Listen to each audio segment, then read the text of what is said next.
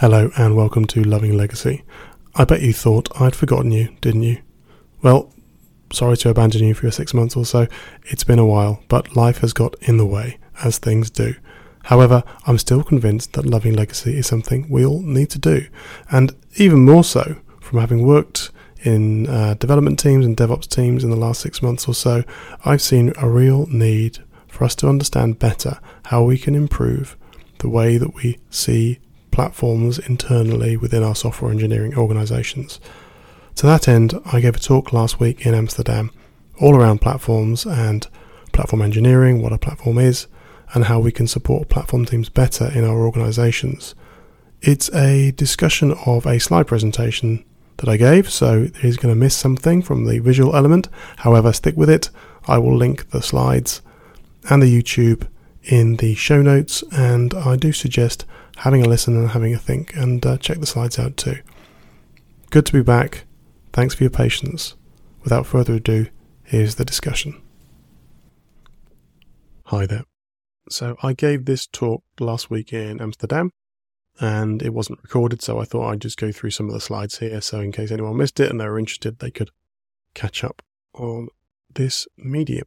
So the talk was called That One Script You Wrote Is Now a Platform, and it walks through some of the experiences that I've had when that has actually happened, when a script has become a whole platform, and what the platform means essentially as well. So diving into how that is useful in a software development perspective, and how we sometimes don't recognize that, and sometimes maybe over-recognize that and make it too complicated when it should be a lot simpler than it is.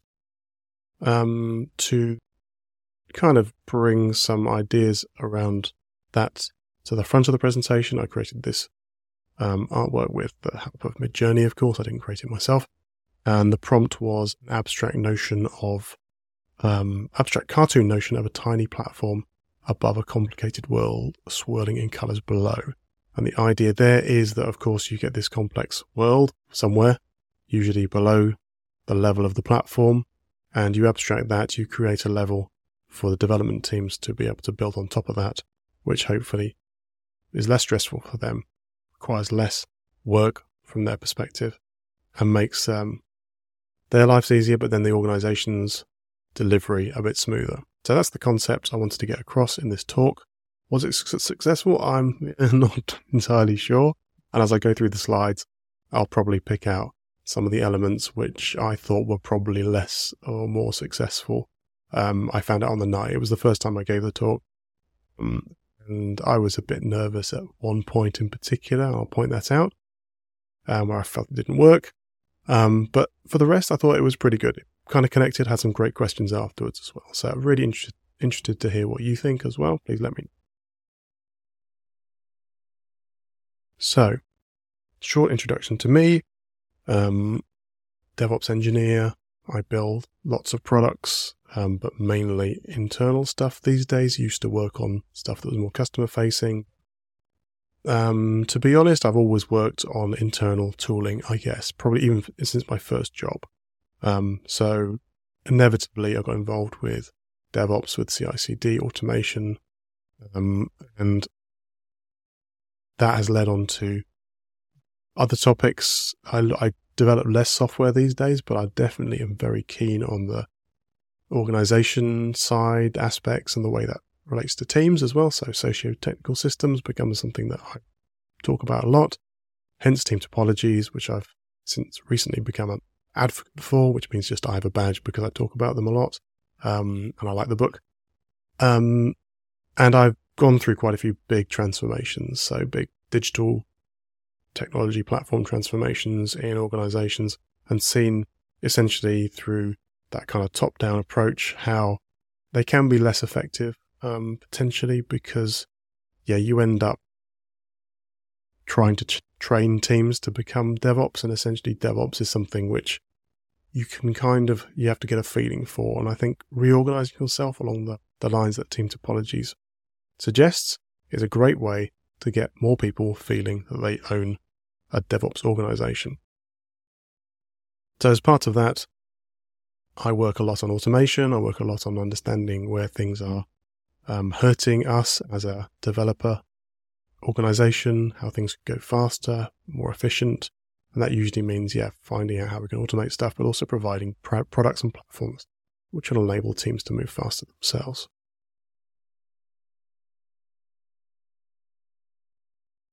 I shared this slide as well, just for a bit more background.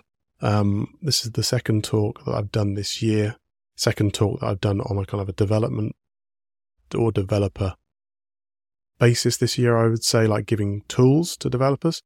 The previous talk I gave in We Are Developers in July in Berlin, where I met John Romero, which was great thrill for me because I played Doom a lot when I was at uni.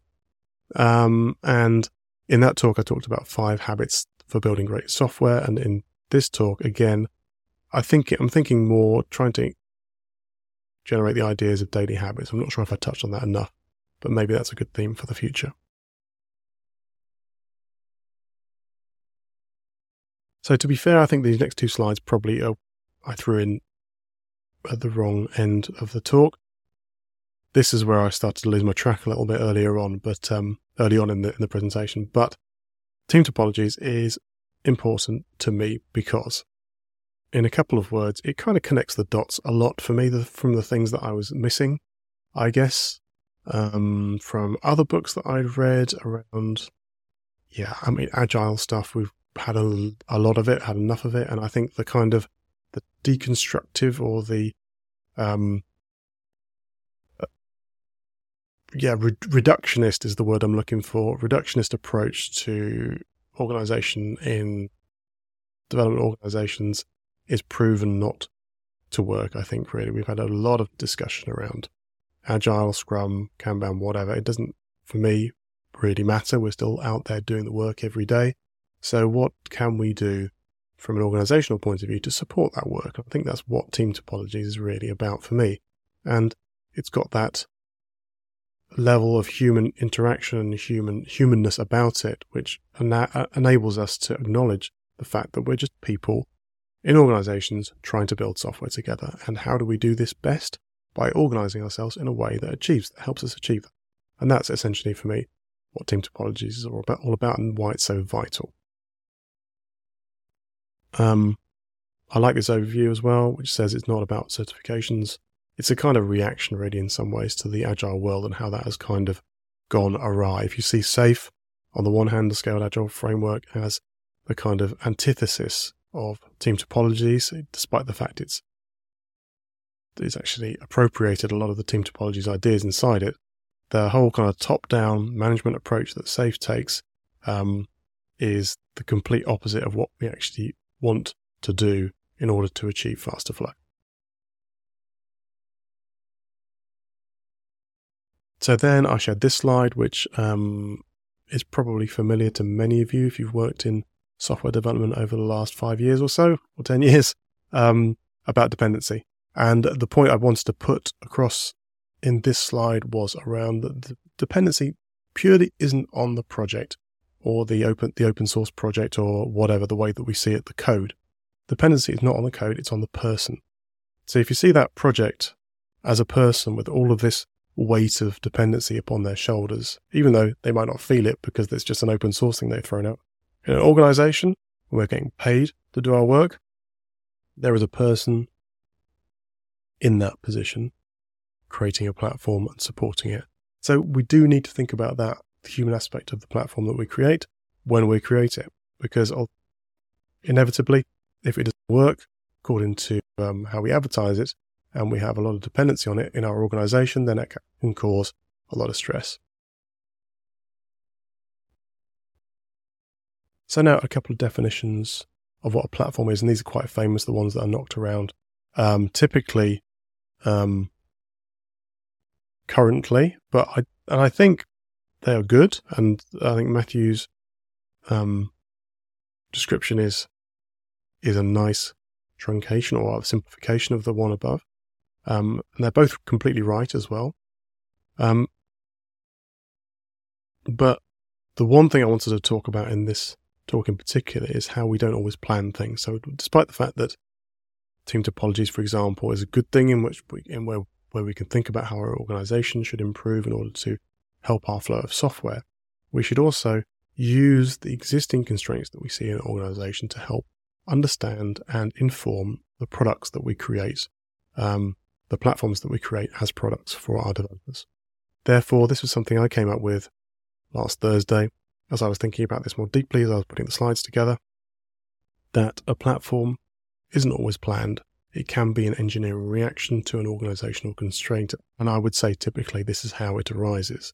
So rather than thinking of the platform as something that we design up front or that we think about as a tactical or even strategic solution to a problem that we have or a perceived problem that we have, sometimes it just arrives and we have to deal with it in that way.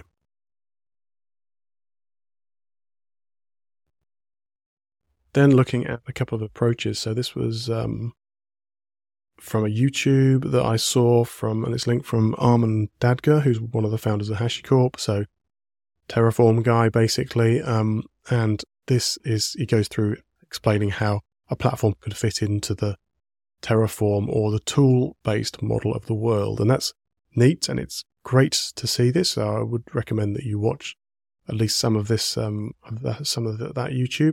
And it's great to have that context and that background. However, platforms are not always as neat as this. And this was the point I was reiterating from the previous slide. Similarly, this talk from Dave Farley was really useful. It also did mention team topologies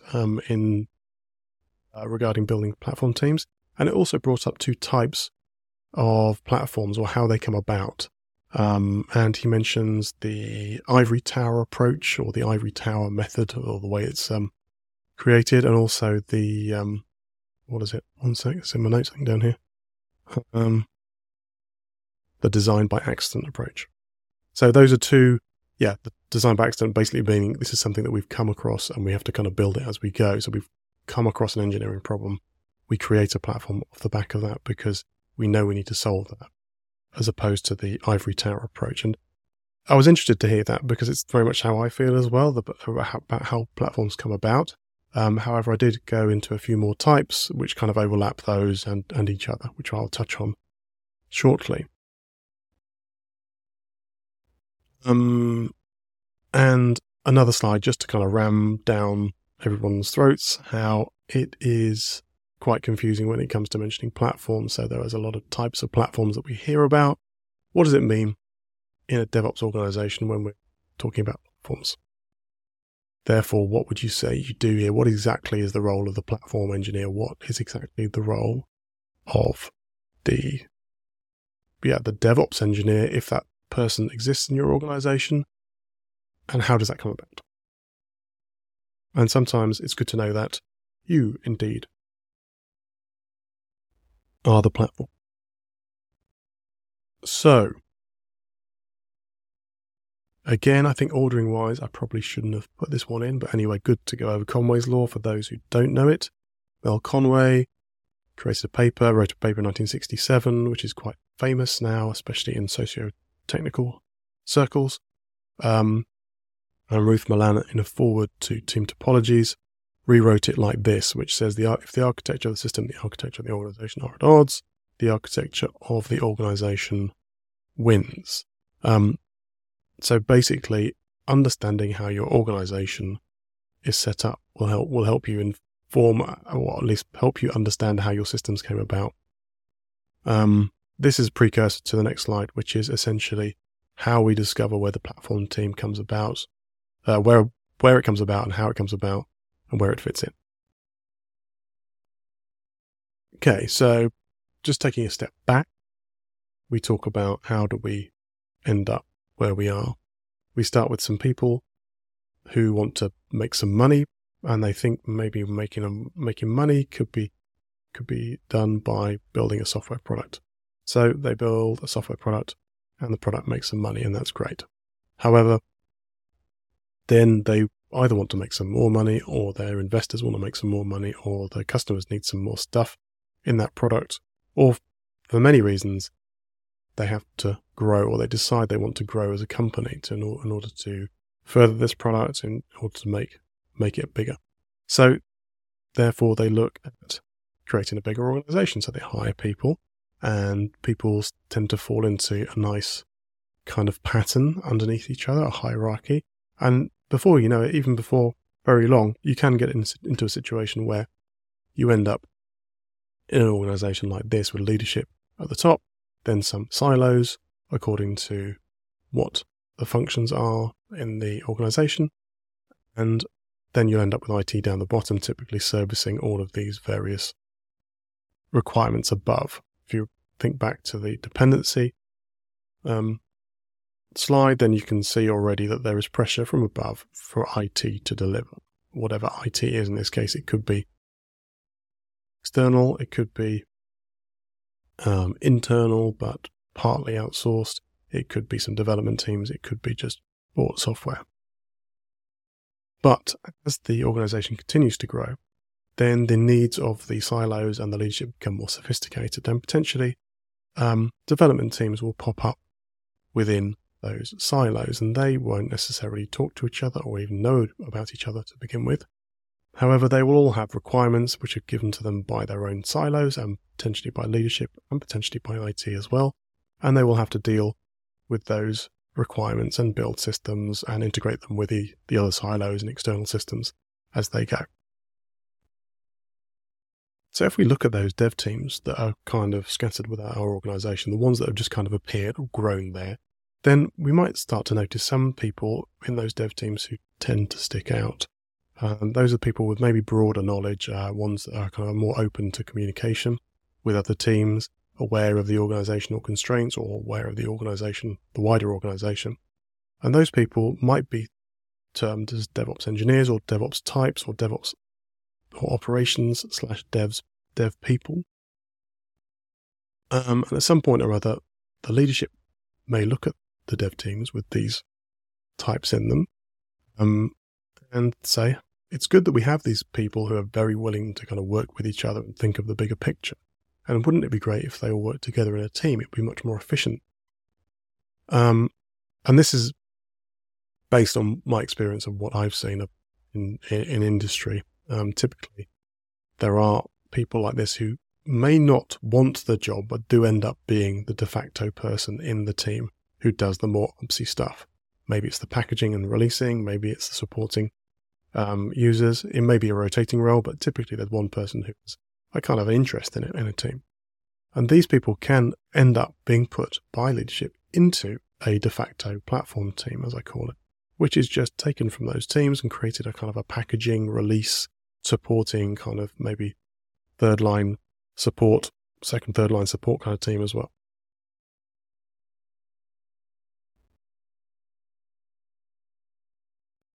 So what happens next?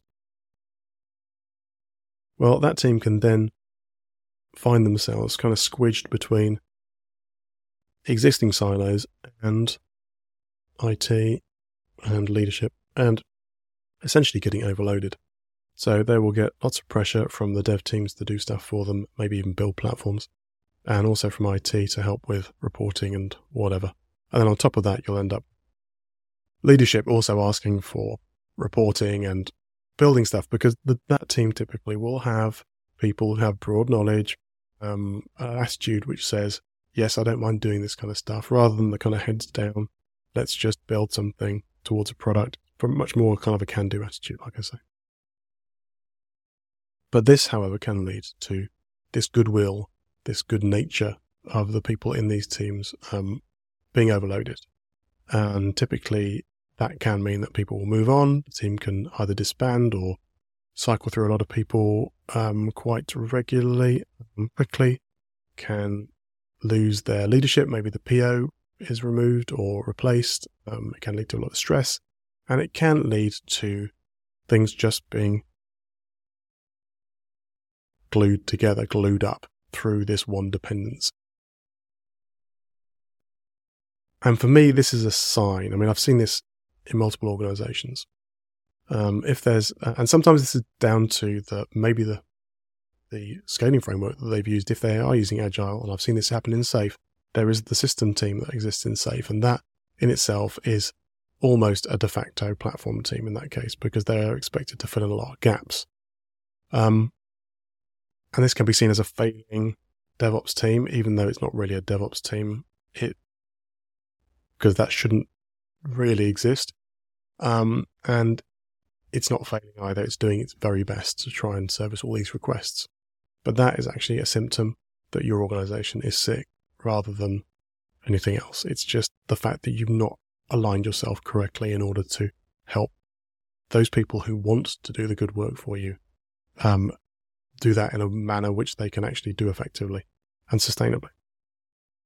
And this does touch on the DevOps topologies work that Matthew Skelton did in 2013, which became the basis for team topologies. So this is the DevOps team's antitypes and the DevOps team's patterns which can work. I didn't go into these in the presentation, and I won't go into them here, but there's a link. I do recommend that you have a look through them and see if they ring any bells, or you have some recognition about them in your own organization.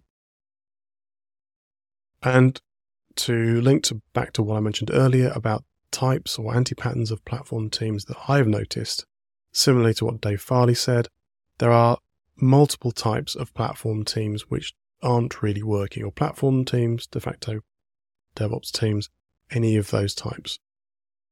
These can be the jack of all trades teams, simply overloaded teams, the fortress team I've come across against as well, which has basically been put into a box by management, and SAFe again does lend to this particularly, whereby it doesn't really matter what you do with inside that team. The organization is either thrilled or disgusted with what you do in some ways, and they will just work with whatever crumbs that will come from it.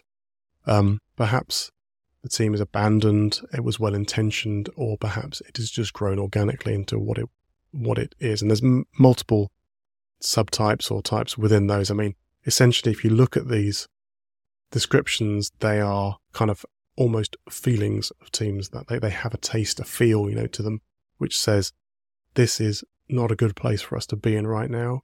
We feel like we can't work effectively.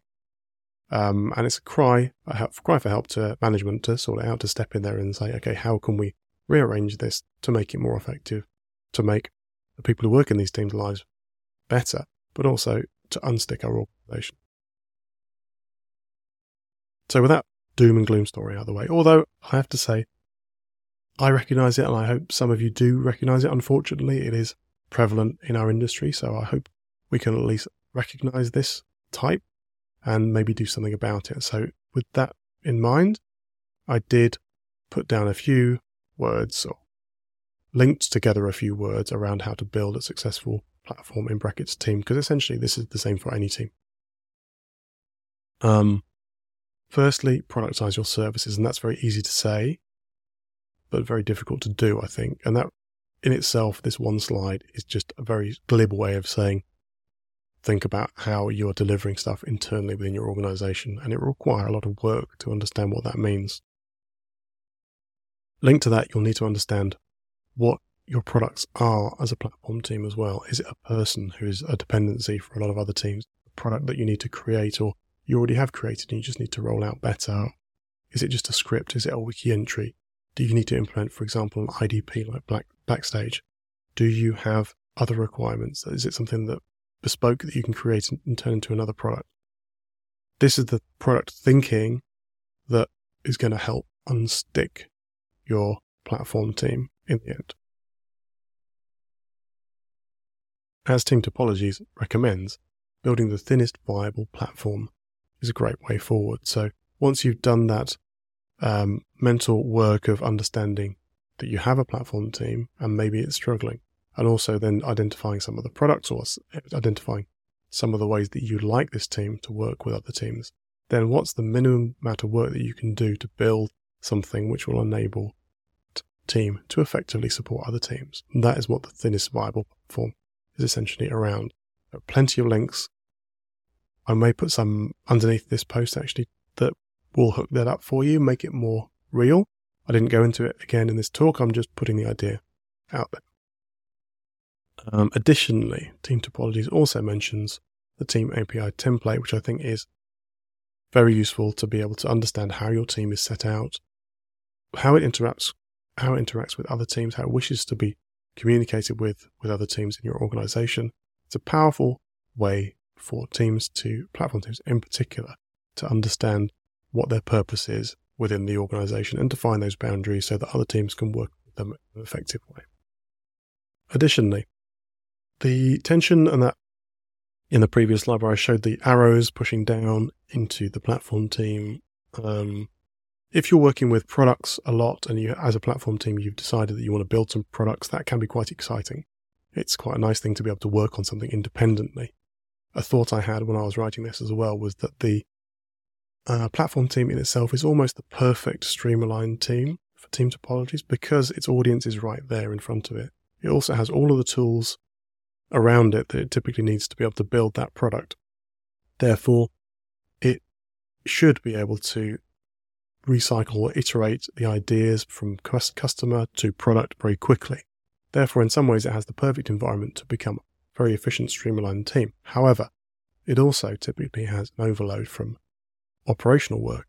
And that tension between the operational overload or operational work and this planned product work is actually quite useful because it will help the team, if it's smart, if it thinks about itself enough, it's aware enough about itself, to be able to say, okay, I'm working on this product, but we have a lot of operational work. Is it a wise thing to work on this product, or should I switch?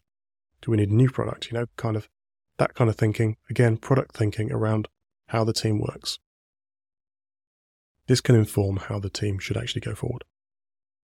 And just to finish off, I had a few tips and thoughts around how the platform team fits in to the organization. And I think this overview basically just shows how vital platforms are to the engineering organization. So it does sit at the center, I would say, of lots of things, particularly engineering, products, and customer in this case. This diagram I didn't give too much thought to, but I'd love to hear your feedback on it if you think this is correct or incorrect, or if you've seen something similar to this, which is better. It was literally a work of a few minutes, but it might be useful to somebody. I'd love to have some feedback on this in particular. Secondly, as I mentioned before already, product thinking, defining your customer, focusing on the user experience in particular, self-service, TVP. Again, I'll put some links to TVP and what it means to drill into that below, hopefully, or in the linked blog post. And finally, again, this is another question mark I had around this talk, Conway's Law, cognitive load. I did have a few slides in here around cognitive load. I think even probably I'm overloading this presentation with too much theory as it is, so I probably need to peel it back a bit. I would love also your feedback on that, and if this makes sense. But the points I do want to get across are about how platform teams can work, defining their boundaries, protecting your service levels as a consequence. So again, the team API idea, and something else that I haven't touched upon until this point, but about actively reducing scope. So making a platform team even tighter, even more effective in understanding what it needs to provide for a software engineering organization. And with that, I wrapped it up. I'm looking at the clock here, 27 minutes. So this is about the same amount of time that I took for the presentation on the night. So I think I've touched most of the points. There is a link. The QR code probably still works, but I will link it also below in the in this video. Love to hear your comments, and thank you for joining me.